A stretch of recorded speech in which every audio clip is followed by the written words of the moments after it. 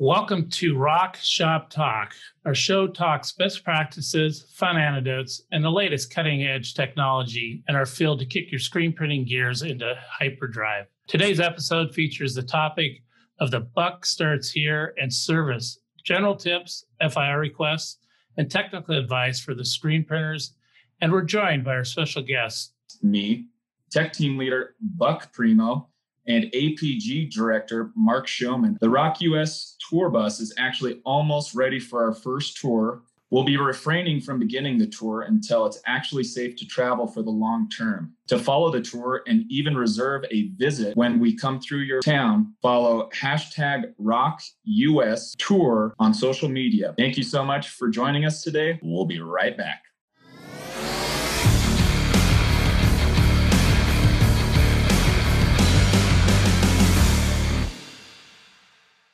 All right, so I want to welcome everybody back to Rock Shop Talk. Today's episode features a topic of the buck starts here and service, general tips, maintenance, repair requests, also known as FIRs, technical advice for screen printers. We are joined by our special guest, Tech Team Leader Buck Primo, and our APG Director, Mr. Mark Showman of Rock US. I am Rock US President Ross Hunter and General Manager alongside of my creative producer, Mr. Merrill Capps. What's up? Awesome. So we're going to dive in today and talk to all of you rockers and future rockers out there looking to get a press about what happens when things that we don't want to have happen, which are going to happen, you know, maintenance, repairs, service, etc.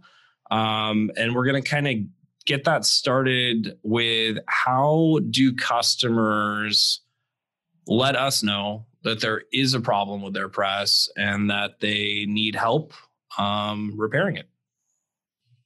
So I'll send that over to Mark or Buck. Excellent. Well, go ahead, Buck. Well, there's a number of different ways that we're doing it. One, you can call direct into the Rock support line, 187-ROCK-IT-NOW. You can also go to rock.us. And there is a support link there that you can fill out a request ticket and try to fill out as much information as possible, kind of what's going on. And that's going to ping all of the technicians, everybody in our Rock team to be able to respond at the quickest possibility. And then between those two, you can, well, I guess call in, but those are the two main ones that you can do. I mean, you can submit that support ticket from your phone while you're at the press, take photos, take video.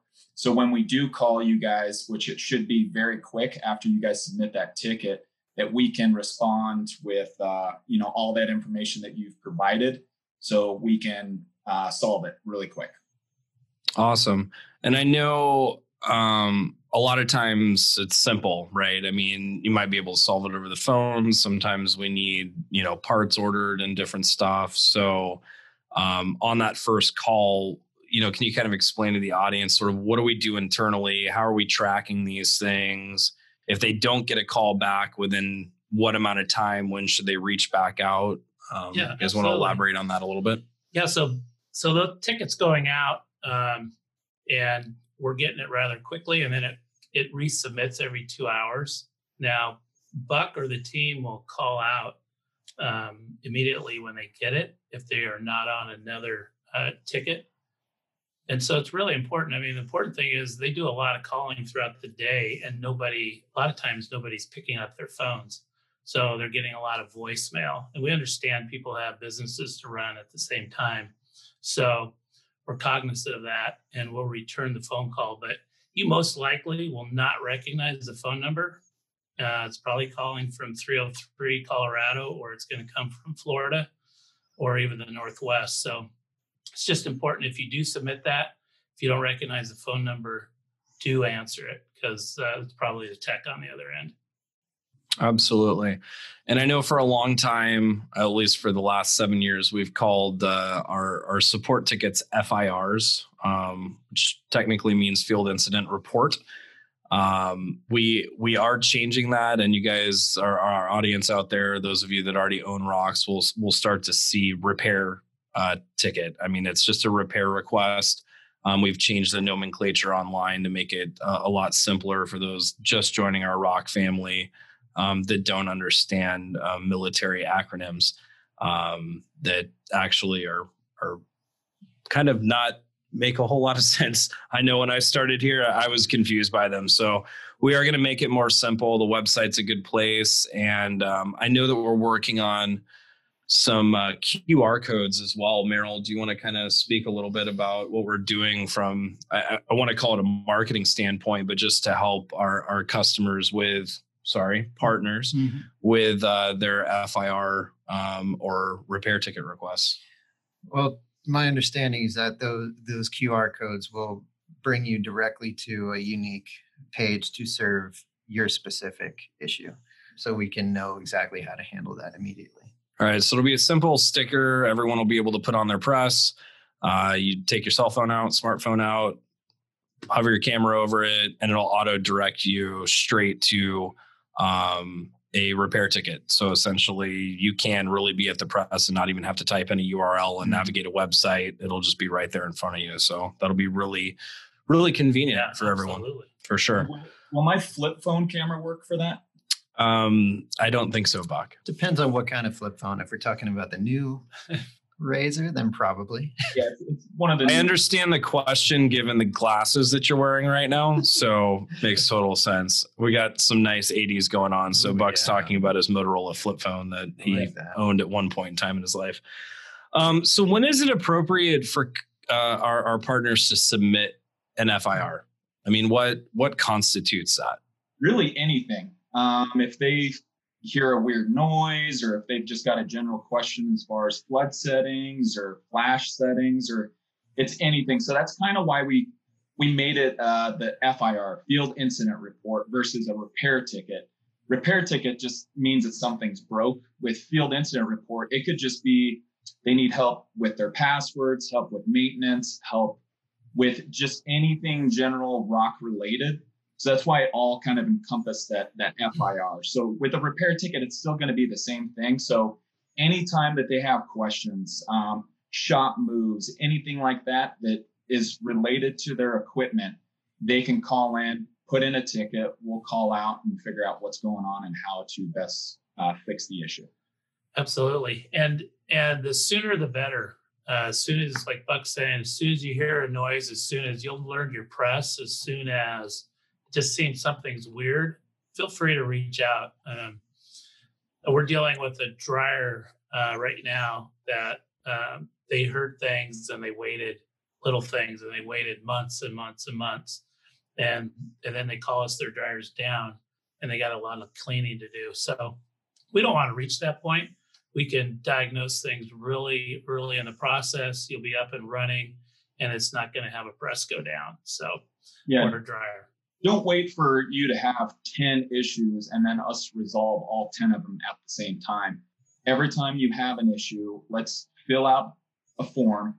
We'll be able to get parts there or whatever is needed to fix that, rather than waiting till, the house is on fire and now we need to, fix a bunch of stuff versus just one little thing at a time. Plus it keeps track of a history of your machine. So if you are having, say 2 years ago, you had the same issue, we can see if there's a trend and if maybe there's something else. Even though we're throwing this part at it, it might be a completely different part that will fix the main issue rather than, putting that Band-Aid on it. Absolutely. And that actually goes back, you brought up a good point. It gives us a record of your equipment.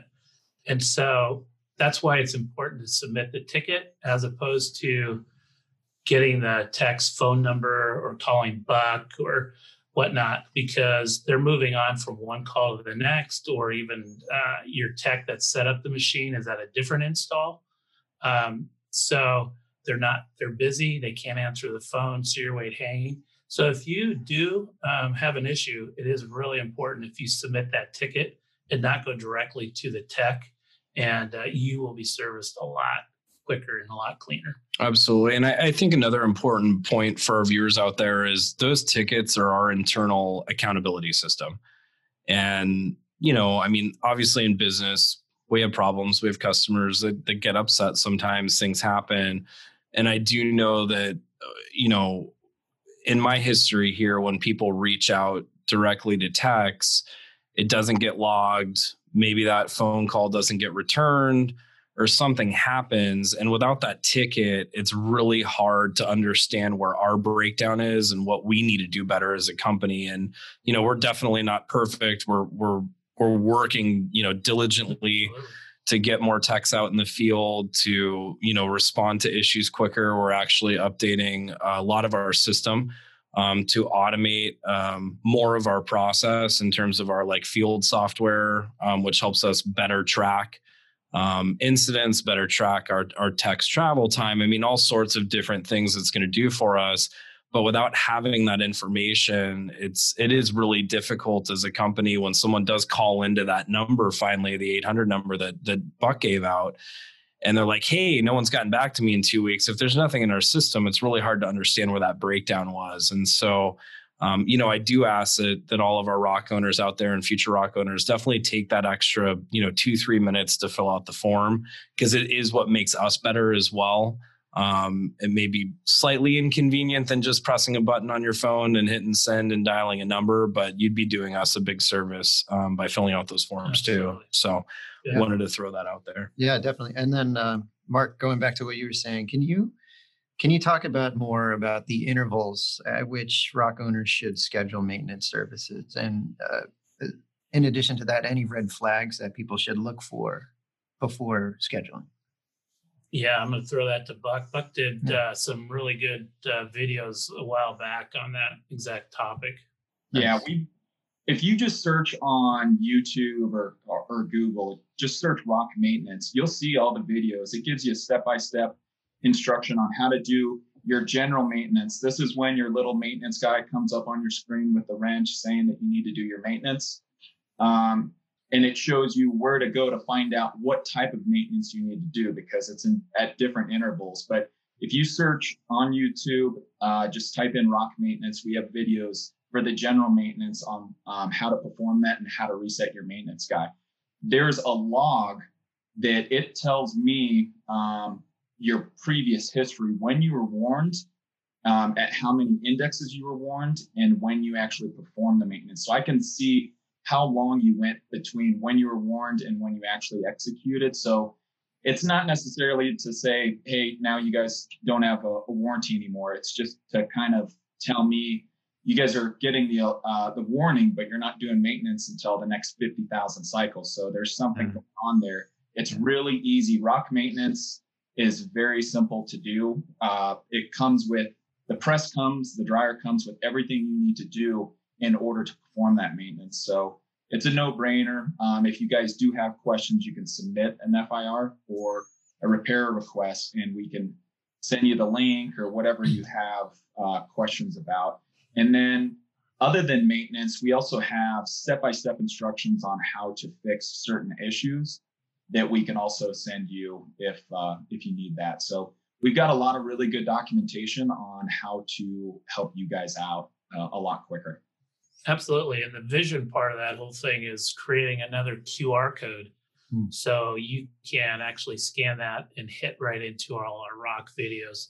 So you can find the video that's best suiting what you need to have done. So that's coming up as well in the future. But yeah, absolutely. And Buck, we get a lot of calls too on that little guy comes up, I did my maintenance, and how do I get rid of him?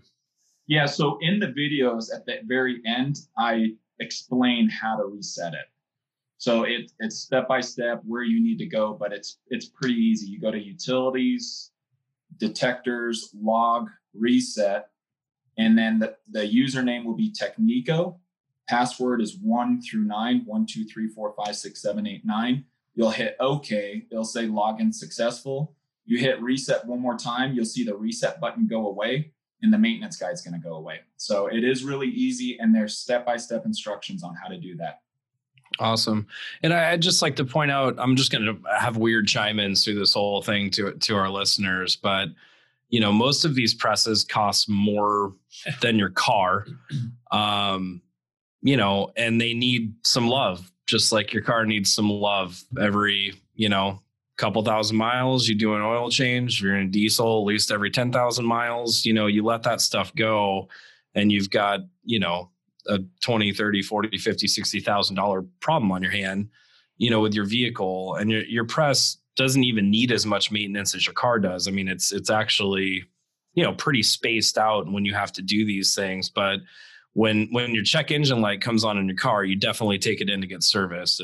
Maybe you don't, but most folks do. So the idea is the same with your press. When your maintenance guy comes up, take the time. It doesn't take long.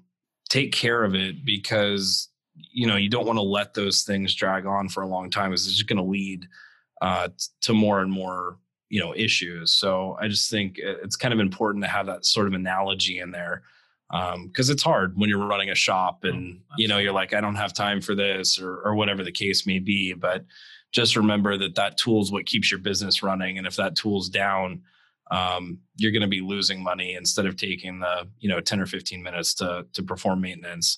And on that note too, we're in a very dirty industry. I know when I moved to the Pacific Northwest out of LA, I'm realizing now that my car needs to be washed way more than when I lived in California, just because of all the rain and all the stuff going on. Well, screen printers use a lot of glue. There's a lot of cotton floating around. There's ink. There's all this stuff. And just like your vehicle that, you try to keep clean so your paint stays in good condition and all that kind of stuff. It's important not only to perform this routine maintenance, but make sure, you're interval cleaning your machine, because that glue, the cotton, the ink, everything, it builds up, and that buildup can start to cause problems with your, pallet locking mechanisms and, other things as well. So it kind of goes beyond just, the maintenance your press tells you to do. Treat it like you would your vehicle that you really care about, and it'll stay in great shape for years and years and years and years. Yeah, that's a great point. And we're finding, that clean shops are shops that don't give us a call because their press and their equipment is just running awesome. And I know from being a former shop owner, that Friday cleanup day, when that press is not revolving and you're not making money, it's hard to look at it. You see all your employees washing away and trying to see, hey, is that really paying back?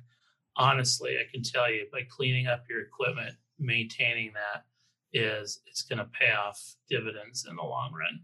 Absolutely. It's good insight. We did have a quick question that came in to be asked. On average, when is the first time a press would expect to need maintenance? 50,000 cycle. 50,000. Okay. Yep. Thank you very much. And that is for the U.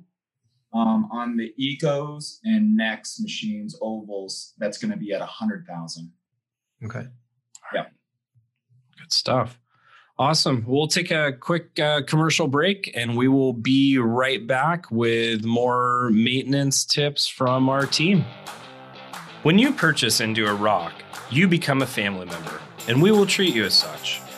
For the best and soonest response to your service request, submit a Field Incident Report, or FIR, at rock.us. Go to the Support tab, scroll down to Repair Request, (FIR), instead of reaching out to an individual tech or salesperson. This way, we'll have documentation and accountability from the start. For the best in service, please visit rock.us, that's ROQ.us, or call 1-87-ROCK-IT-NOW. That's 1-877-674-8669. Want to welcome everybody back to Rock Shop Talk, your one-stop rock shop where we talk everything screen printing. Today's episode features the buck starts here and service general tips, FIR requests, and special advice for screen printers. We're joined by our special guest, tech team leader, Buck Primo, and APG director, Mr. Mark Showman of Rock US. So we're going to dive back into some more questions.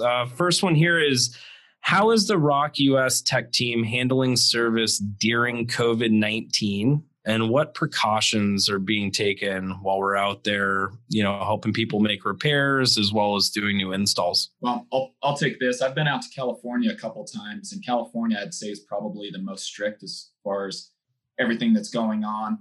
We're wearing masks if it's required in that state, or even if the shop wants it.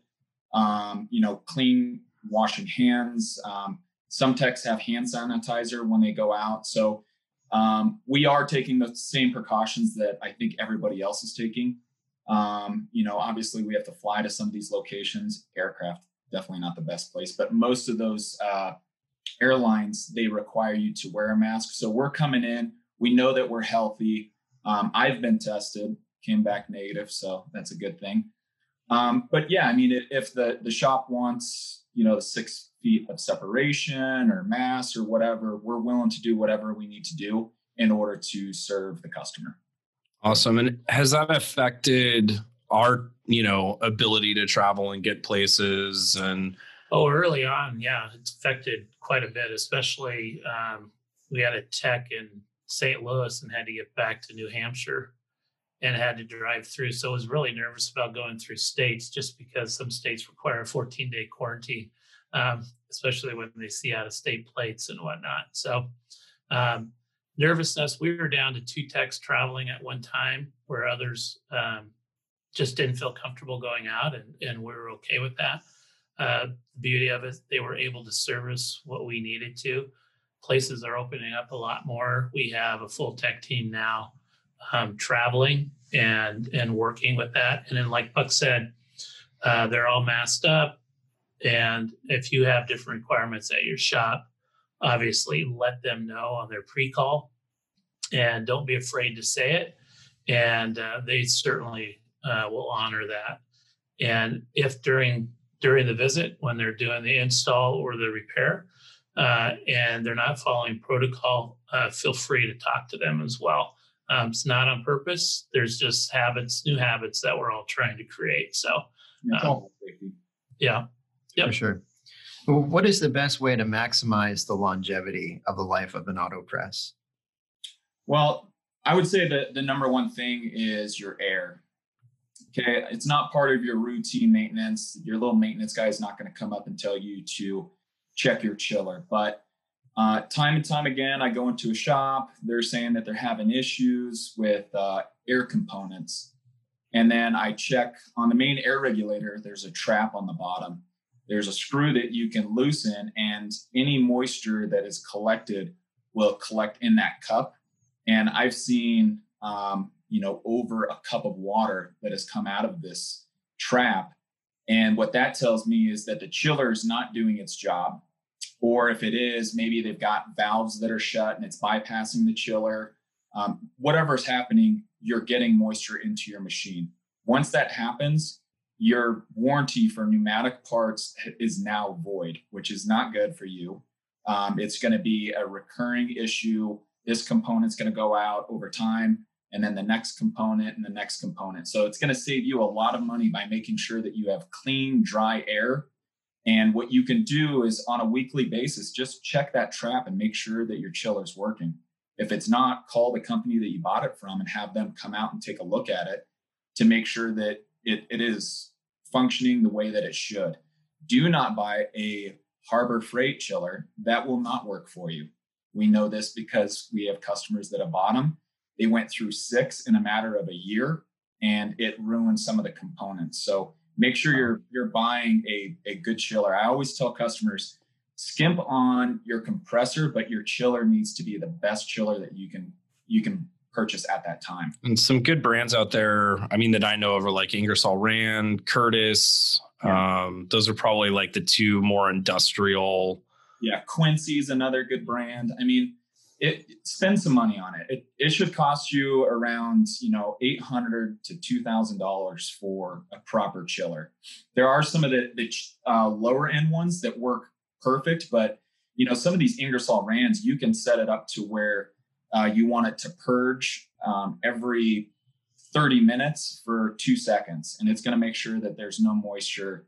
So, there's a number of really good chillers out there. Just make sure that you have one and you're checking that trap on a weekly basis to make sure that it is doing its job, because otherwise you're just going to run into issues from that day forward. I think it's important too for people to check their air tanks. I know I ran a rotary screw, a very large rotary screw compressor back when I had my shop. We had a separate air tank. And so basically the compressor generated the air, it went to the holding tank, then it went over to the chiller and then out to the presses. And that holding tank that was meant to hold air, I remember one time, we hadn't checked it, and I probably drained 50 gallons of water out of that thing. Now, what's nice is it never hit my press. My chiller was doing a good job, but the chiller was having to work overtime because there was so much air sitting in that holding tank. So, for those of you guys, I mean, everyone's got a compressor. There is a place to drain liquid out of your compressor as well. And I definitely recommend that folks do that, probably once a week. I mean, depending on how busy you are, but it's important because there will always be, condensation water that sits in that holding tank. Yeah. Before you leave on Fridays, take it. A lot of customers, they think that the chiller is removing all the moisture from the compressor system, right? But what it is you've got your compressor, and then after your compressor, your tank, that's when it goes to the chiller, and then from the chiller to your equipment.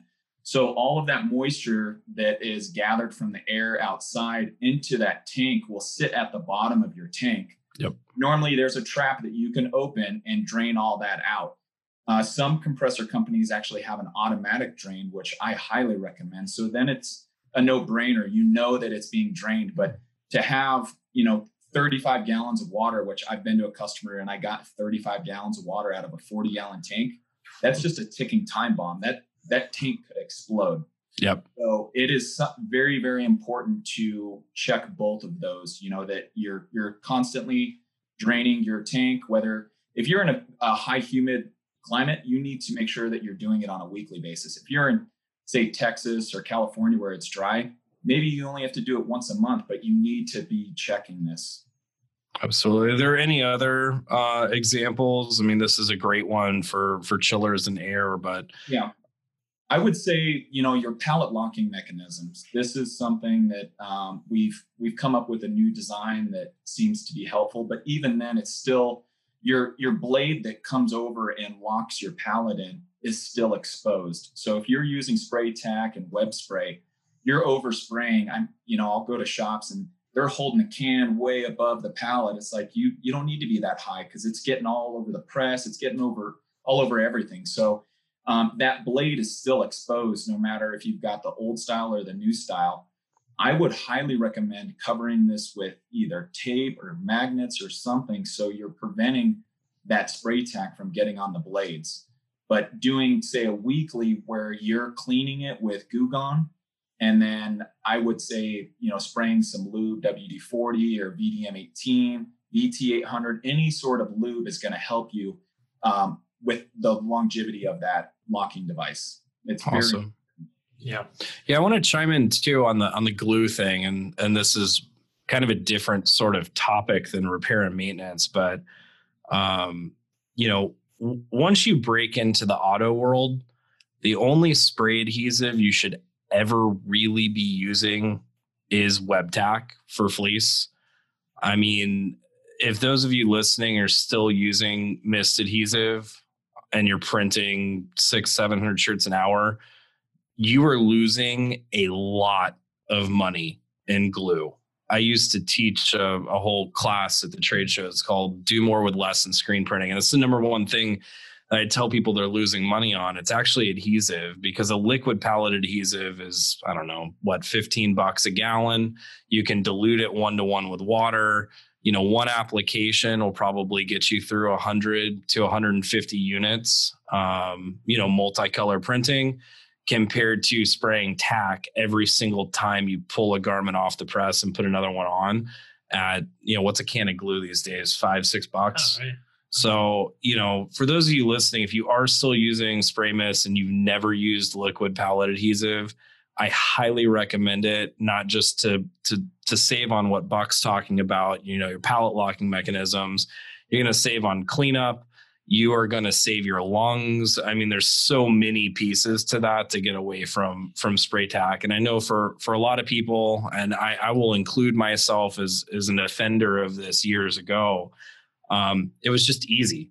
I didn't have the extra step of heating up the glue and, warming up the press. But, once you learn, you actually have to do those things anyway. It made the switch really simple. So really big tip out there for those of you listening. If you haven't tried it, make sure you pick up some water-based liquid pallet adhesive. Yeah. The other cool thing about that water-based adhesive is once it starts getting to where it's no longer holding the garment down, it's not tacky anymore, you can use a spray bottle, spray water onto the pallet, and use the screen cleaner that you're using to clean the emulsion and everything off. Use that same brush, and you can brush all of the lint off, and all of it will come off. It's amazing. And then reflash it, and it's like it's brand new. It's amazing. So if you keep doing that, now you're not going through pallet tape as much. You're not going through as much glue, and you can keep doing this until it loses it completely. But what I try to recommend, because it doesn't work as well, once you have that lint on your pallet, if you reapply the glue, you can no longer do that whole scrub trick. But you save so much money on not having to reapply pallet tape, which takes a long time depending on how skilled the person is. Adhesive, all of that stuff. It's going to save you money and time. Awesome. Great tips. Yeah. I think too is, we're concentrating on the press as well, but we get calls on flash cure units. Buck, you want to touch on kind of the hot spots there to clean, make sure they're cleaning their flash cure units as well as their dryers. You guys probably saw that the tech tip that I just recorded maybe a couple weeks ago, but it was cleaning your fan covers. You got fan covers that are metal mesh, and lint will get in this, adhesive will get in this, depending on if you're using the spray adhesive. And what that's doing is it's clogging that cover, and you're not pulling as much air through the flash onto the garment, and your bulbs are getting hotter, the whole hood's getting hotter. On the Evolution flashes, you'll actually overheat the flash because of this. So I would say same thing Friday or Monday, whatever day you guys do your general cleanup, pull these fan covers off, go back and watch that video. It'll show you, all I did was pressure wash them. Once I'm done pressure washing them, let them sit out and dry, and then you just put them back on. So it's very easy to do, and that's going to prolong all of your electronic components that are in your flash, everything. And you're going to cure faster because it's pulling more air and pushing it onto the garment. Awesome. And anything specific with tunnels? Tunnels, I mean, you've got a couple filters that you need to keep an eye on. One is your burner filter. I get a lot of phone calls for customers saying that the dryer, the burner's not firing anymore. And the first thing that I check is the filter. I've pulled off enough lint off one dryer filter that I could have made, a hat. It's so crazy that people aren't checking that. But the reason is it's underneath the dryer. You're so busy on printing and just staying focused on making money, but you're not looking underneath the dryer. So looking at this filter maybe once a week, it should look maybe discolored white. So it's got a little bit of lint on it. But if you can see that it's covered in lint, you're not getting the right air fuel ratio, and your burner's not going to work correctly. So you need to keep an eye on that filter. It's very easy to pull off. We have a video that shows step-by-step how you need to do that. The other filter that you need to keep an eye on is your burner filter. Normally, this isn't as much, maybe once a month, depending on how often you guys are printing, but pull that out. There's step-by-step instructions on how to do that as well. Pull that out. You can pressure wash it, let it dry in the sun, and then throw it back in. But those are the two major ones. But the burner filter is, I would say, the top one, because that is going to make your dryer to where it's not functioning anymore. Gotcha. Very cool.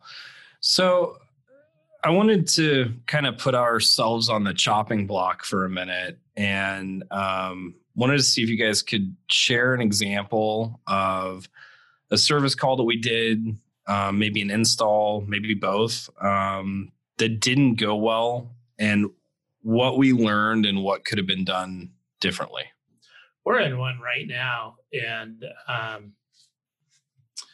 it's a used piece of equipment, and so we kind of can tend to fall into traps there with the used piece of equipment, being it with not setting the expectations correctly on how it's going to look when it arrives, to, our tech's going to be on site, A, is going to clean it, but B, if there's anything wrong, we will fix it, and we'll make sure that we'll get that up and running. So we're in one right now where a folder machine went out and we added another part to it, and we weren't able to refurb it correctly, which leads me to a point is we are working on a facility to be able to do that.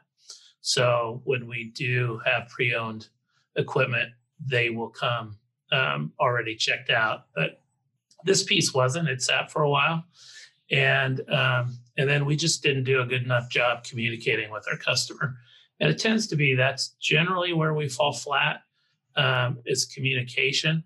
And when conflict is hard sometimes, and it's hard to people to reach out and to communicate that. And I feel we're learning that. We're doing a better job. We're trying to head things off before things happen, and communicate along the way. I know as a shop owner, I'd be upset, but at least I knew what I was dealing with.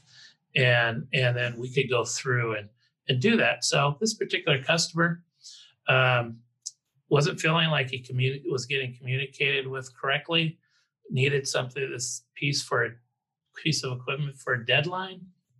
And, I reached out to him. We had a good conversation. We've got a tech going out in a week. I just spoke with him today, and he's got parts on site. And as long as we're communicating, he's got a complete understanding of what we need to do. And I really believe that most of our stuff comes down to communication and just expectations. And once we do that, things are good. But we have to get better at that realm, setting expectations and communicating better. Awesome. And then in terms of like a brand new, screen printer into this industry, or someone upgrading from, let's say, manual press to an auto, what are some things that we could communicate to people now that are, maybe listening to this podcast, they're moving in that direction, they're getting some new piece of equipment that they've never used before? What are some specific things we can communicate to them to prepare for the process? Because I know, when I got my presses installed, years ago, it was daunting. It's a lot to take in. You've got your air, did I pick the right compressor? Did I pick the right chiller? I've got to get this electricity ran. I've never dealt with 3-phase power before until I bought, my first auto, and you got forklifts to think. There's all these things that you have to think about, and it is a lot to communicate. Even in this situation where you've got a used piece of equipment going out, setting those expectations the right way, it's a lot, because not only do we have to communicate that, we also need to communicate all these other things that I just kind of rambled off. Yeah, so, and I think part of that too, Ross, is I think we need to really understand that the only trucks that some of these guys going from manuals to autos have seen in their life are UPS and FedEx trucks. They're getting boxes of T-shirts, or they're getting printing supplies. When you're dealing with a press, you're getting a motor freight truck that's going to pull up, and it's going to take generally a forklift, of which, how do we rent a forklift? Where do we find that? How does that work? I don't know how to drive a forklift. And just those logistics are scary. And so we just really have to be cognizant of that, and to be able to walk people through and to help them understand that, this is how it will work, get this. And we try to be diligent on that. Some people take more hand-holding than others, which is fine. We just we understand that that's a big process. So just the logistics of getting your press can be really scary. And I'll let Buck talk about just even like the air and the power and that sort of thing, because that's something different too, because it's a lot of power that you're going to need to be able to run these things. Before Buck answers that, I know one thing is logistics. Logistics. Yeah. It's one of our most favorite things. And, dealing with freight companies is a lot different than UPS. We're all used to, Amazon showing up, or UPS, we're even just talking about our homes. And, you know, you hop online, you put in a tracking number. It's like, okay, on truck for delivery. If there's a problem, you know, there's a number to call, et cetera. And I mean, you usually get something the next day. You know, with freight, it's a lot different because you've got different types of freight, FTL, LTL. You've got LTL trucks that aren't only delivering, you know, the rock press to you, but they might have a oven in that same truck that's going to someone's home. Yeah, and I can explain that a little bit too. I mean, when you're going LTL, which is less than truckload, generally most of the smaller presses, you're getting 2 pallets. They're going to go less than truckload. So that truck is going from our facility where that press is, and it's going to that trucker's hub, nearest hub. It's getting separated out, all the freight they picked up, getting separated out, going into a different trailer, going to their next destination and doing the same thing over and over again. So when you get into winter, where you get into weather, you get into, you know, maybe that trailer is going to sit an extra day because they didn't have a full trailer to move it.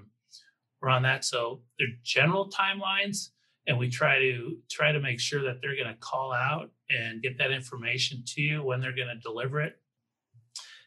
We do the best we can to make that communication happen and follow that across.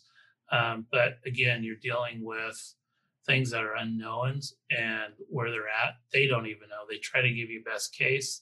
So generally, it's even better to plan that it hits the facility and sits a day, which doesn't cost you anything. And then we rent the truck and get it, the forklifts and whatnot to get it out to you. But as that happens, feel free to call us and track that along the way. And we'll certainly help that and check into the freight delivery as well.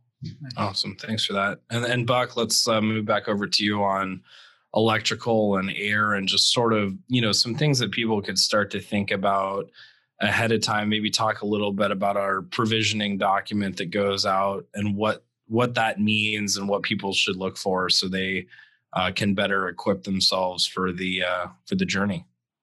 Yeah, I think you said it really well. With, you know, there's so much that's going into purchasing this equipment. You know, there's the initial sale, you're super excited, and then we send you this provisioning document that says, okay, well, now you need this much power, you need this much air. It's like, well, I didn't provision to have to spend all this extra money, but now I need to. So knowing that it's not just the price of the equipment, you are going to have to buy a really good compressor and chiller.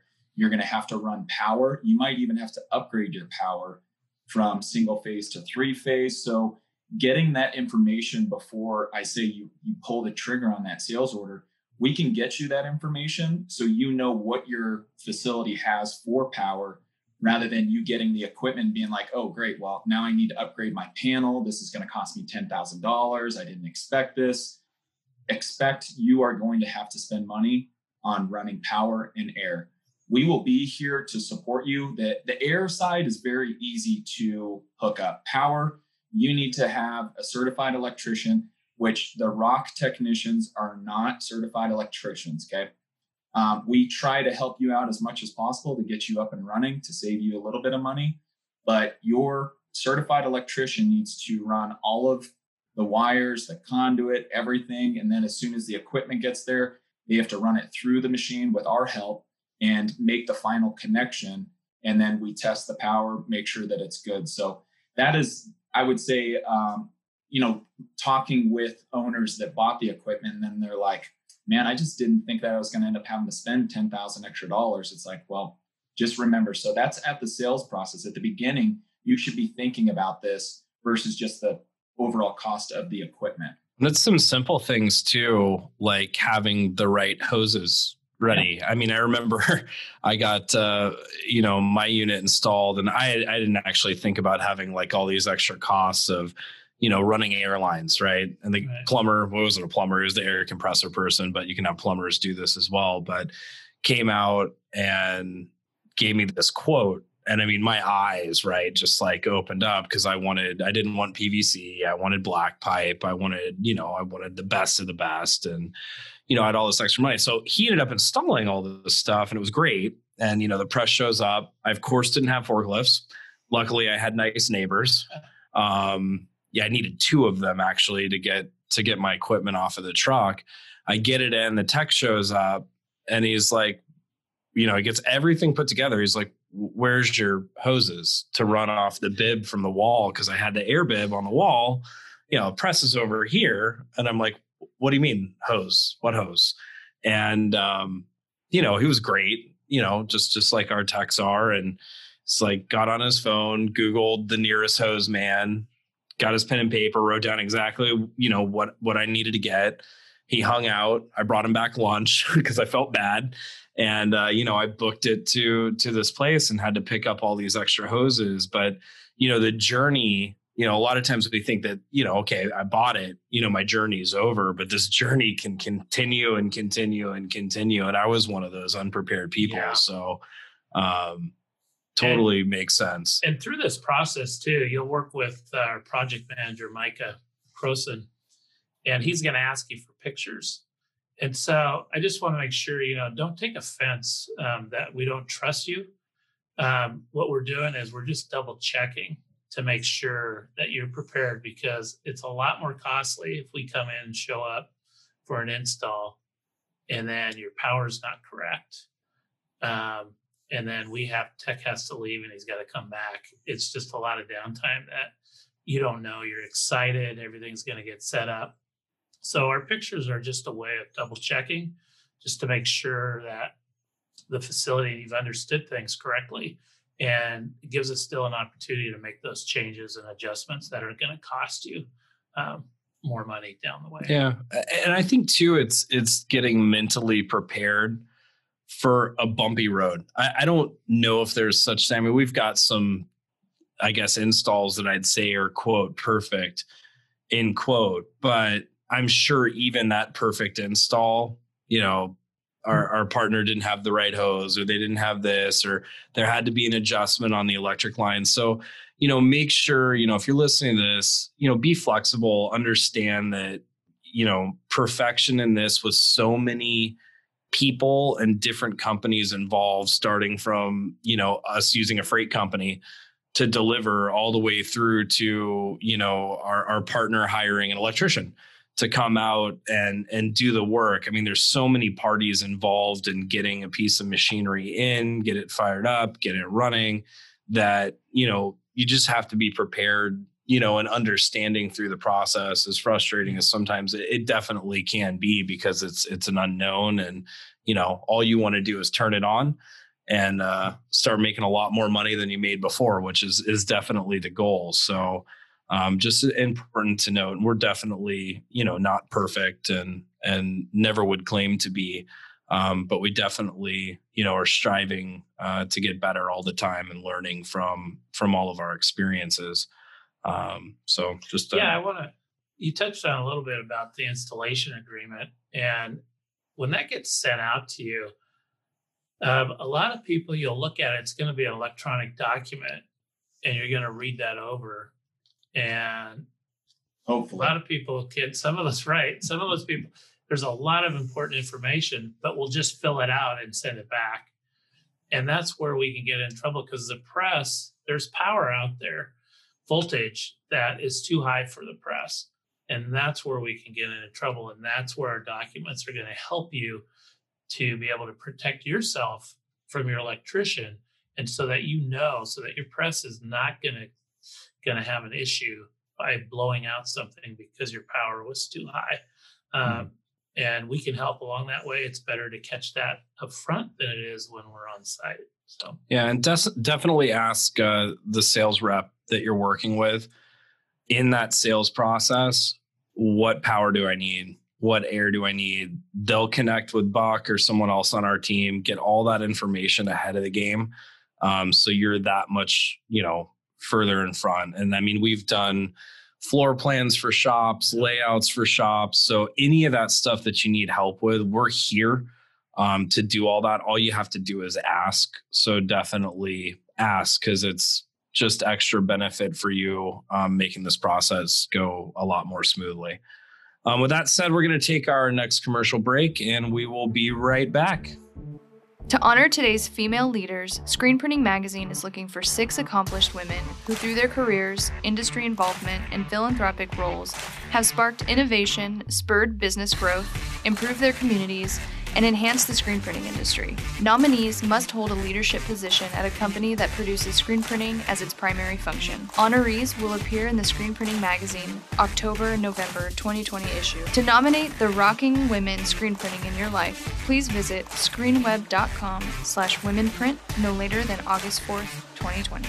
I want to welcome everybody back to Rock Shop Talk, your one-stop rock shop, where we discuss all things screen printing. Today's episode features the topics of the buck starts here and service, general tips, FIR requests, and technical advice for screen printers. And we are joined by our special guests, Mr. Buck Primo and Mr. Mark Showman, both of Rock US. Alongside of me here, we've got Mr. Merrill Caps. Thank you all.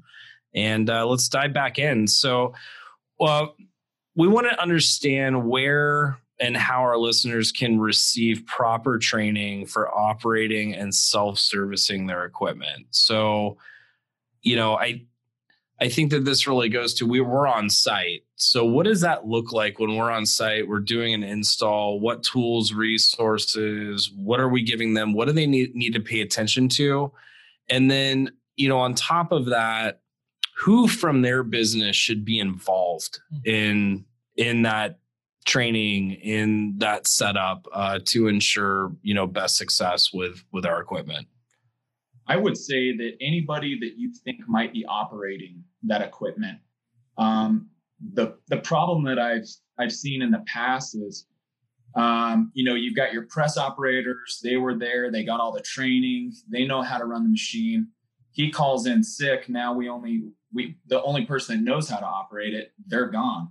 So now the owner of the shop is having to learn how to use this piece of equipment that he didn't take the time out to go through the training during the install. So now I'm on the phone, trying to explain how to print a t-shirt. So I feel like making sure that you have your main screen printer as well as a backup of some sort. So if somebody calls in sick or somebody quits, you're not dead in the water and you're not having to learn how to use a machine over the phone. So I would say anybody that could possibly be on that equipment, we'll train everybody. Even if you have 2 shifts, we'll try to break it up to where we'll train the first shift in the morning, and then night shift comes in, we'll train the night shift. So everybody knows how to operate that piece of equipment.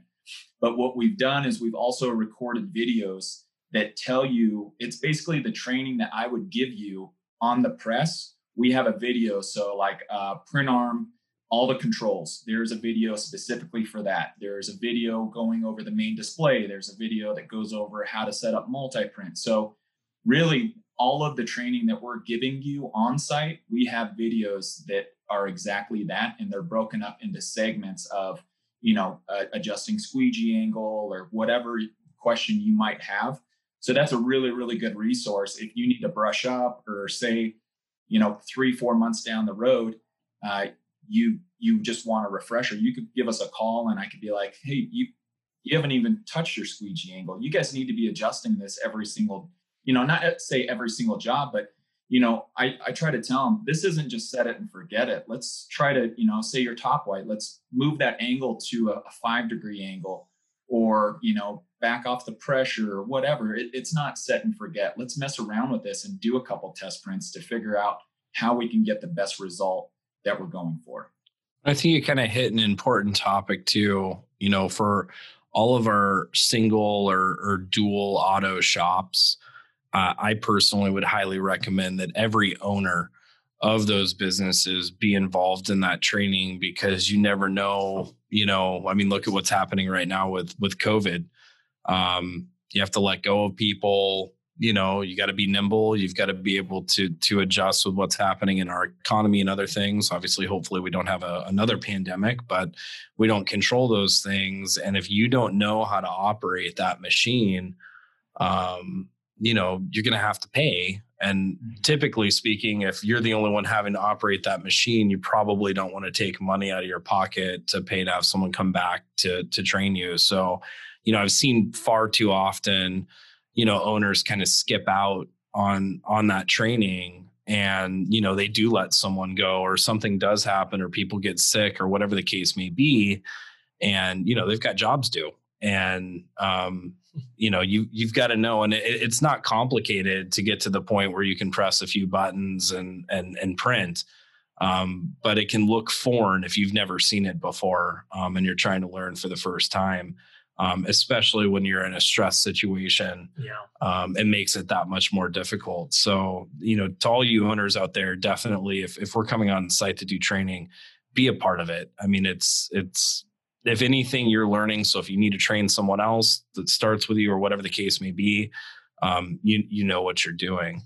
You know, and in terms of ongoing training or additional training, you know, I want all our listeners to know we are always available for that. So if you need, you know, us to come back out, I mean, there is a fee associated with it.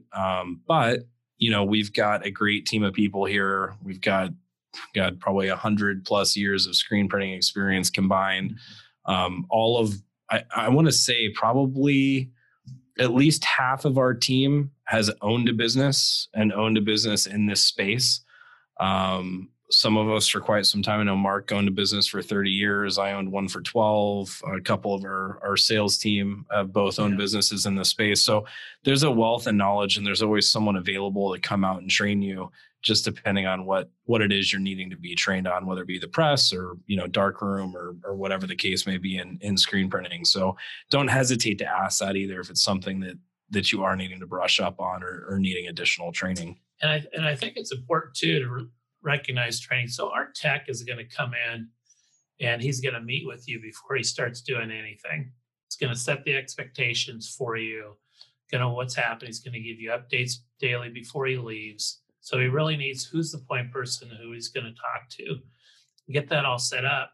And he's going to let you know prior to, hey, okay, tomorrow I'm going to be ready for training at this time, whatever. And that's going to be important to have your individuals ready at that time. And so I know a lot of times we're going in, this is adding another press, and then there's jobs to be run and stuff. But knowing ahead of time that we are coming in, that's when you may want to push a little bit, do a little overtime, get some of those jobs out of the way, save a couple for the press itself, but get the majority so they can focus on learning this piece of equipment, because it is your number one employee. It beats you to work every single day. And when you turn the lights on, you flip that switch, it's smiling at you, and it's going to run. It's not going to talk back to you. And it is an easy piece of equipment to operate. We have shops that actually are taking their office workers and running them through it, because that comes that day when that press operator's sick and you have deadlines to meet. And those secretaries, or not secretaries, but those office workers can come on out and they can help. They can run that press fairly easily. So I really highly recommend that. Absolutely. Regarding those videos, Buck, are those videos that you send out? I mean, I know we're building our library, but in the meantime, until we can get on location and get in production again, totally send them out. Or we could also, you know, if you have a question, the shop that I office out of, they've got a press, they've got a dryer, they've got a PRU, flashes, all that stuff. So we could even do a FaceTime to where I'm showing you what you need to be looking at, so we can work through it a lot faster. FaceTime works really, really well on any of these issues that come up, or even just general questions. Mm-hmm. If we can't solve it through a phone call or a text and you're not understanding it, we get on FaceTime or WhatsApp, Facebook, Messenger, video. I mean, there's a bunch of different ways that we can FaceTime. And be able to solve it so much quicker, because, you know, I'm saying one thing, you're seeing another thing, but once that video starts, it's so much easier. It goes so much quicker. So being able to do that, it's a huge resource for us. And a lot of the time, you know, it feels like you're taking a test because it's so much information, you know, and you show up to the test. So the tech leaves. It's like you showing up to the test and your mind goes blank. You come in the next morning, no text there to remind you of what to do. And so that can be frightening. Pick up the phone and call. Don't spend time messing around. We'll take care of you. We'll get you back on track and it'll be good to go. Yeah, I think one more important thing to note when it comes to training, you know, It's something generally you purchase, when you're buying your piece of equipment, whatever kind of a piece of equipment it is. Be honest with what you know. And the reason I say that to our listeners is, we have lots of different techs that go do installs. Some of them are, more machine focused. All of our techs know our machines in and out, but my point is some of them are much more just solely machine focused. They can train you on the machine all day long, but if you don't know how to print, i.e., you're just now getting into screen printing, you don't have a lot of darkroom experience, you don't have a lot of experience burning screens, and even doing artwork, we do have technicians that were screen printers.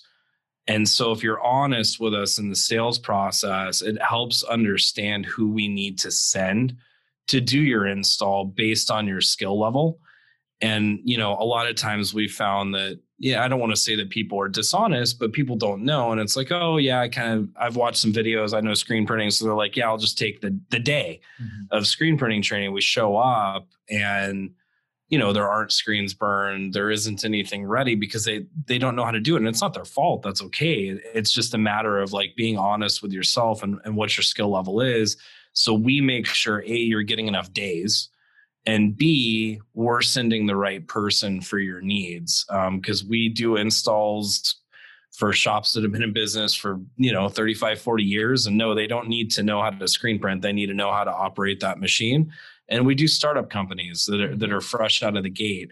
And so when we're building our schedule, getting our installers ready to go out, week by week, we're scheduling based on what's needed from our partners and our new consumers of the product. So we want to make sure that, you're honest with yourself, honest with what you need, so we can give you the best service while we're there. Absolutely. And you're also going to find out, especially when you're going from manual to automatic, it's a different process on thinking, how are we separating this artwork? Remember, on a manual, the top moves and the bottom moves. On a auto, just the bottom moves, just the shirt is moving around. So you don't have as much flexibility as you do on a manual. So you want to set your jobs up, and it's just a different thinking process. And our goal is to get you to put a shirt on and take it off, and not send that thing around twice or 3 times. So, which if you don't separate things correctly, those are the issues that you're going to have, and it's just going to cost you time. So absolutely. No, it is a crazy process. I went to school for this, and actually degree in fine art, emphasis on printmaking. And so I started screen printing on paper. Granted, in college, we called it serigraphy because we're fancy like that. But, we did all the screen printing on paper. So when I decided, hey, I'm going to start this t-shirt printing business, I started with a manual, and I thought I just knew everything, right? And did I know what a white underbase was? No clue. So, you get on press. I'm like, I thought I'm good. It's the same thing going from manual to auto. When I went from that manual to auto, I had finally gotten my process dialed in on the manual, and I'm like, I know what's going on. And I got on the auto, and it was like, wait, why doesn't this look as good? I just paid, $80,000 for this piece of equipment. And it is because things change. And so, it's just important to note that a lot changes from step to step to step. Yeah. Absolutely. So let's move on here. How do you and Buck define a stellar service experience? What does that look like? Stellar service experience. That is, so normally, generally when a sale is done, you're going to start with a warm call, what we call a warm call. So you're going to meet our project manager, Micah. He's going to understand your shop. He's new to it. He's going to rediscover kind of why you bought the machine, what your needs are. And then he's going to explain to you your power needs, everything we've talked about in here. And it's going to be an overload of information. And so you're going to want to sit back, read the material he has, and then feel free to call back and set up another appointment if you want to. That's what I would do. And I'd go back over it and disseminate just exactly what you have to make sure that is clear. But stellar one is we have the equipment, you have everything, you complete your instructions on power and everything's good to go, and air, you got your compressor, everything's set up. We come in, it gets shipped, everything looks great, comes out of the crate. He shows up, puts you all up, gets everything fixed up, ready to go. It's all installed. You print, you learn it, he leaves, everything's looking great. That's the top one. But then along the way, we're going to have some bumps, and where a stellar one really goes into is understanding that and us explaining to you what's going on and helping you along the way, and keeping you appraised of what we're going to be doing, why we're going to be doing it. And if we have to take extra time, we will not leave your facility because something has gone wrong. Something may go wrong, and I think we could still have a stellar install. We're going to remain on site and make sure that before we leave, you're up and running and learned on this machine. Fair enough. That's awesome. Buck, do you have anything to add to that before I would say, our main focus for, the Rock US team is to make sure that you are completely happy with everything. We're going to do everything that we need to do. Say the machine's damaged or whatever, I say we always make it right. It might not be right at that time, but just give us a little bit of time and we will make sure that it's 100% right, that you are happy, regardless of what happened before. From this point on, we will make sure, once the tech shows up, it's like Christmas. Yes, maybe there's some damage or whatever, but we will make sure that that is right. Our technicians, that is their focus, is to get that machine operating the way that it should, get you the training. And when we leave your shop, you should know, how to operate it, how to do the maintenance, or just everything, and feeling comfortable. I would say that's success. And then after the install, if I don't hear from you, I would say that's success. If I know your name and your number's programmed in my phone, then maybe we've got some issues. But still, I would say that, my main focus day and night. I mean, I start, some phone calls are at 6 a.m. I'll have phone calls till 10. I tell people it's 24/7, like I am available. Sucks for a personal life, but that is what I chose. I have gotten in the car from getting a phone call. An hour later, I am in the car driving 15 hours to fix an issue that took me 10 minutes to fix, and turning around and driving the 15 hours home. So nothing is too small to where we will, our main priority is to not have the equipment down. And if we have to do that, we will do that. That's fantastic. And you might surf on the way home. It looks like from behind you there. Yeah. Any of you people that have shops that are near surf, I'm sure your machine needs a technician to visit. Hawaii.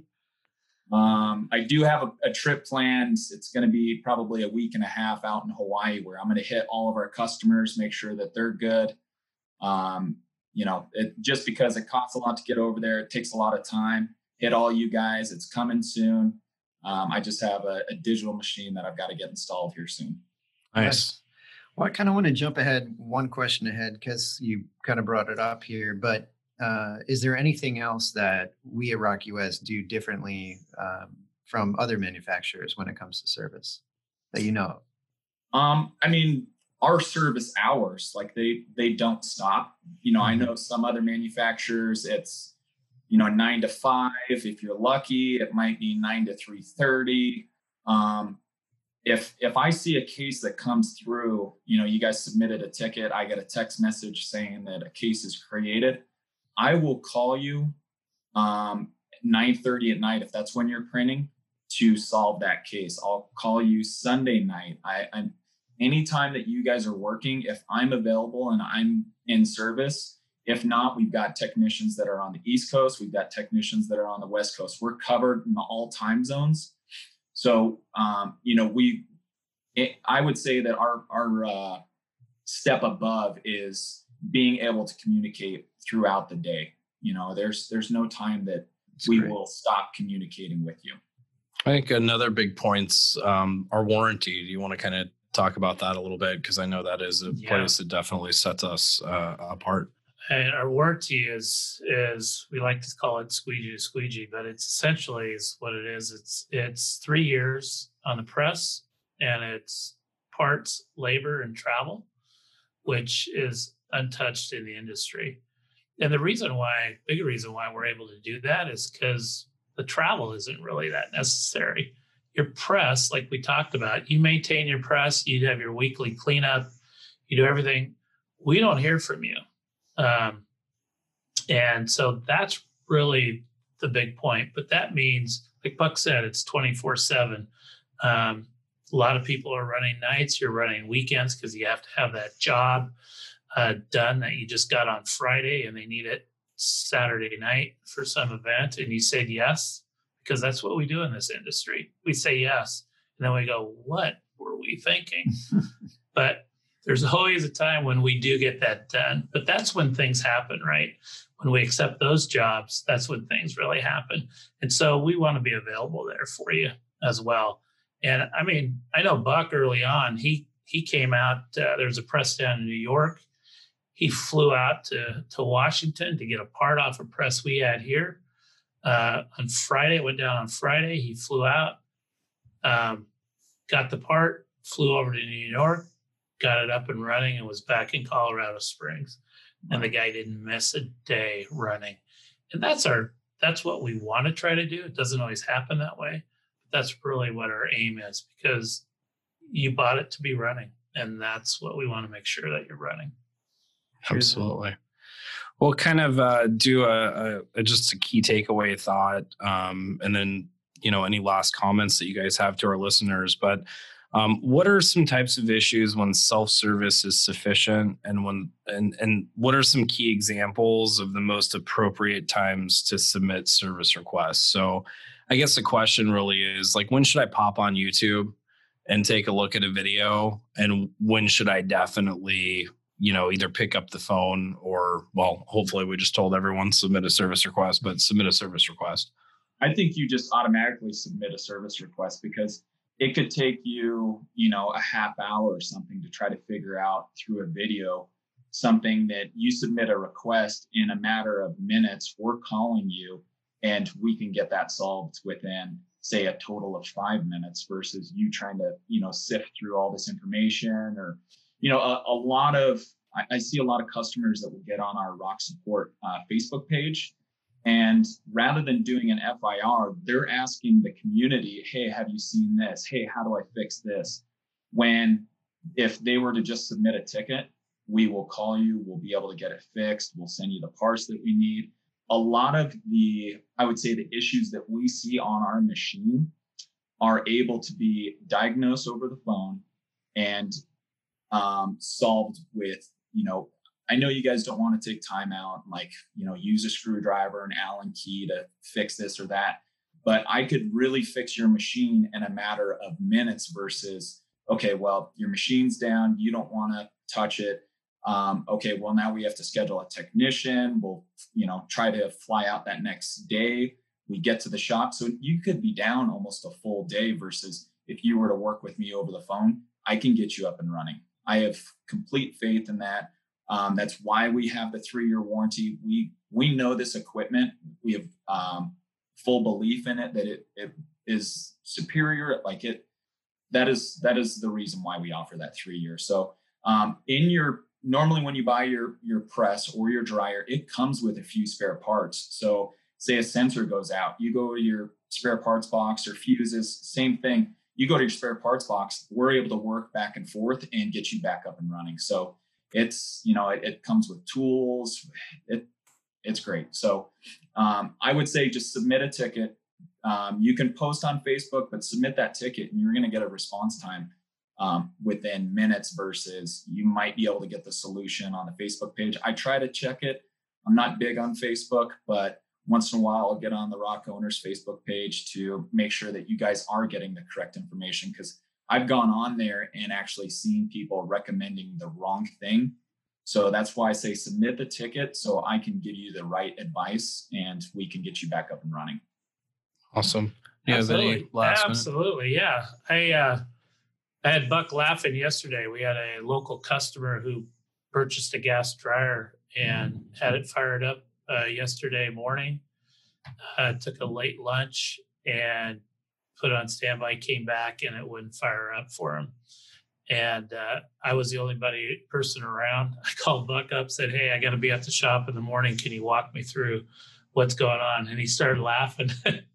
And we talked this morning, and within 15 minutes, we had the dryer up and running, and it's going strong. So our team is extremely well-versed at being patient and working with you over the phone. He's got pictures, he's got whatever. He sent me pictures, said, "No, you're looking for this part here." And I was able to do it. It was a great experience for me because he was leading a blind person through something. And like I said, we were dialed in 15 minutes. So if Mark can fix a machine, I can fix a machine, okay? Awesome. Well, I want to thank you guys for coming in and having this time with us and talking about service and FIRs. It seems like the rule of thumb here, I mean, my big takeaway is submit a ticket. Yeah. Hashtag submit a ticket. Can you guys say how people can find you if they need to get in touch with you? Yeah, they can. You can email me at mshoman, SHOMAN @rock.us, or call the 87 Rocket Now number that comes directly to me, and I can facilitate from there. So those are the two easiest ways. Great. Yeah, for me, it's very easy. buck@rock.us. That's my email address. I would say majority of you people have my cell phone number. And if not, I give it out. This is what I want you guys to know is we want to document these cases. Okay. We want to know what's going on with your equipment so we can go back to the manufacturer and be like, "Hey, we're seeing this trend," or whatever. Right. So we want to document it.